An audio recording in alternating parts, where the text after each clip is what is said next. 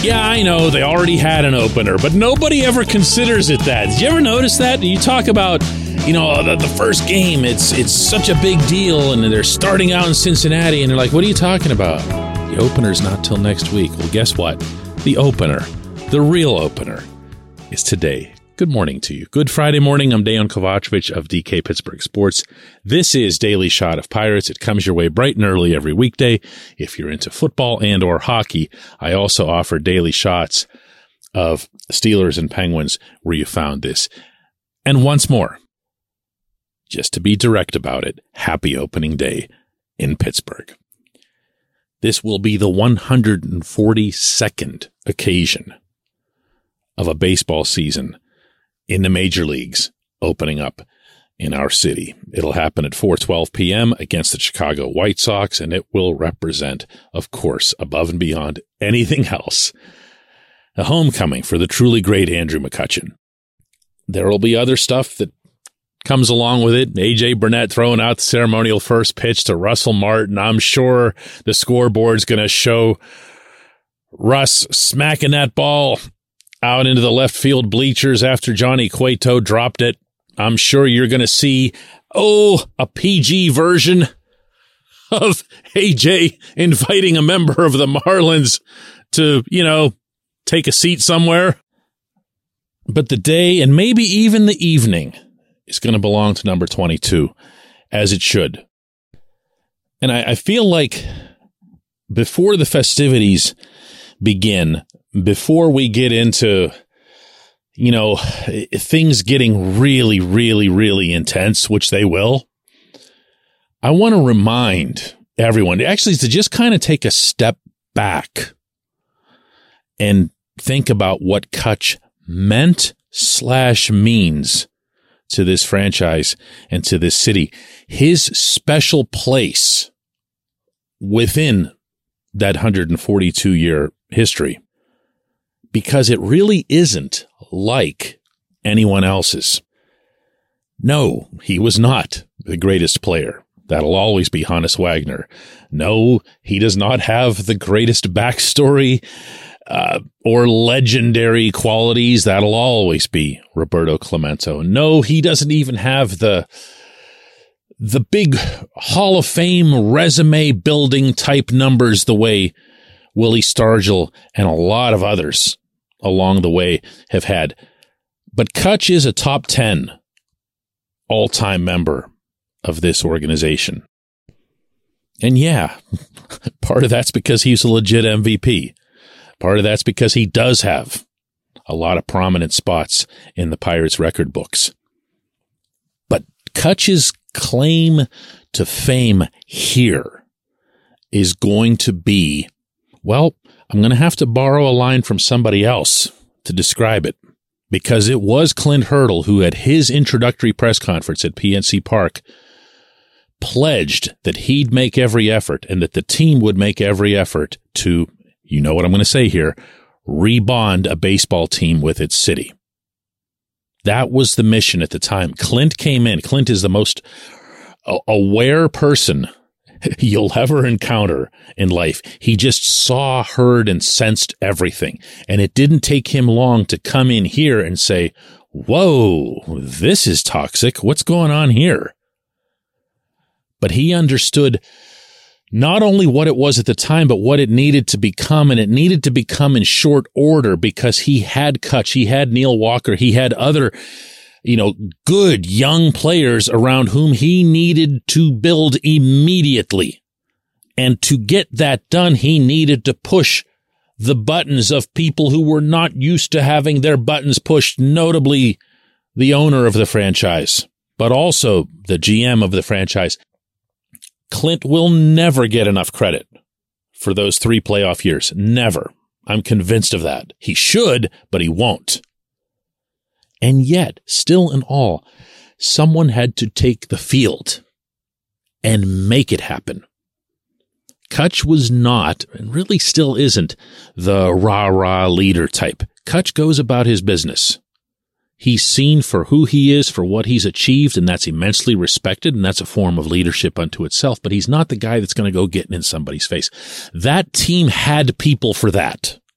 That team had AJ, it had Russ, it had guys that don't get mentioned much in this category, but Travis Snyder was one of those types of people. Michael McHenry was one of those types of people. But Cutch was the anchor. Cutch was the foundation, and more important than either of those, he was the engine. He was sitting there in that 3-hole. He had to make everything happen, and he did. And within that, and the blackout game, and don't forget to wear black today, according to Cutch, he did that. He did that rebonding. That was on him. Might have been Clint's concept, wouldn't have gotten off the ground without the support of a lot of other players on that team, a lot of other coaches, a lot of other people, and yes, all the way up to the owner, GM, and everybody else. But it was Cutch-centric.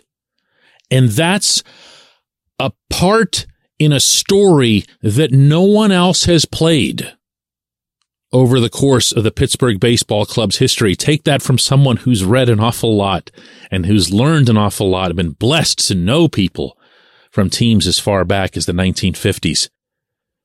And you can go ahead and compare that in one direction or another with teams that won championships. You can say, well, they only got out of the wild card round the one time, so it was really a failure or whatever else. Look, they don't even have a wild card round. They don't even have a one and done anymore. It's now a series. And if those Pirates, especially the 2015 team that won 98 regular season games, had that, we'd be talking about Cutch in some other completely different tone. And for that matter, he wouldn't have been traded. But this is his space in the team's history. And this is his place in his life, in tones that are even more impassioned than the way he'll talk about the baseball.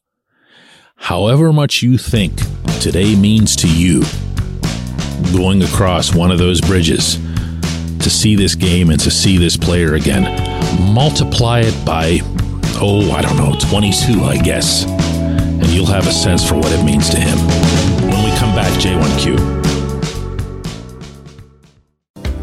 This portion of Daily Shot of Pirates is brought to you by our friends at North Shore Tavern. That's directly across Federal Street from PNC Park. It's home of Steak on a Stone, an eating experience, underscoring the word experience.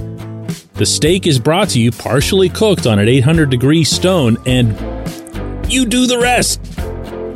It's a ton of fun, it's a great meal, and it's a baseball atmosphere like no other in Pittsburgh. North Shore Tavern, right across Federal Street from PNC Park.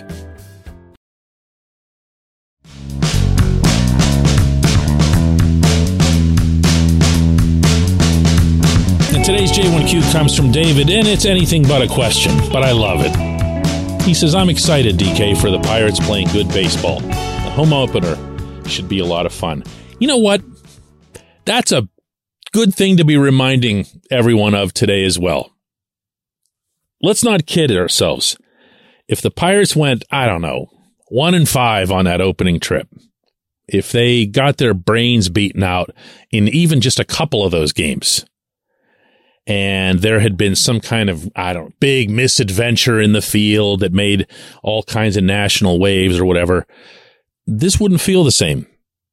This would not feel anywhere near the same that it does. I get the sense that this city is excited about this team, but within reason. I don't get, we're making the playoffs, we're going to be doing something insane, come October. I don't get that from anybody. What I get is the phrase you used, which is good baseball. It's good baseball. That what you saw in Boston wasn't just the Pirates coming away with three, certainly from the outside perception, unlikely wins. Results are results. Baseball is, even the worst teams, the very worst teams win 40% of their games. That's not what it was. It was what Alex Cora, the Red Sox manager, said after the series. He said, they came into Fenway Park and they kicked our butt. That was him saying this, not me. And they did. They pitched better.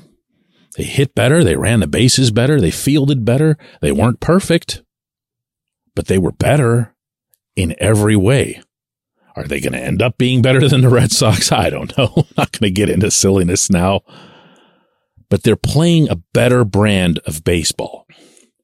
One can be cynical and say that that's people who follow the team just lowering their bar, and I'm sure there's an element of truth to that. But you've also got to be realistic when you're talking about 2 years ago losing 101 games, last year losing 100 games, and historically it's virtually impossible to make the kind of leap that you'd need to make to get into the playoffs. So again, silliness, just set it aside. But better baseball, good baseball, I'd say that's worth appreciating. That's worth applauding. And that's going to be part of this scene. I'll say it again. Just think of how you'd feel in those pregame introductions or anything else if they were 1-5. Because half of you, admit it, would be sitting there thinking, you know, this is great and all, but we're applauding the past and da-da-da-da. No. That's not what's in play here. I appreciate the question. I appreciate everyone who listens to Daily Shot of Pirates. I am genuinely eager to cover this particular event. Let's get together again on Monday.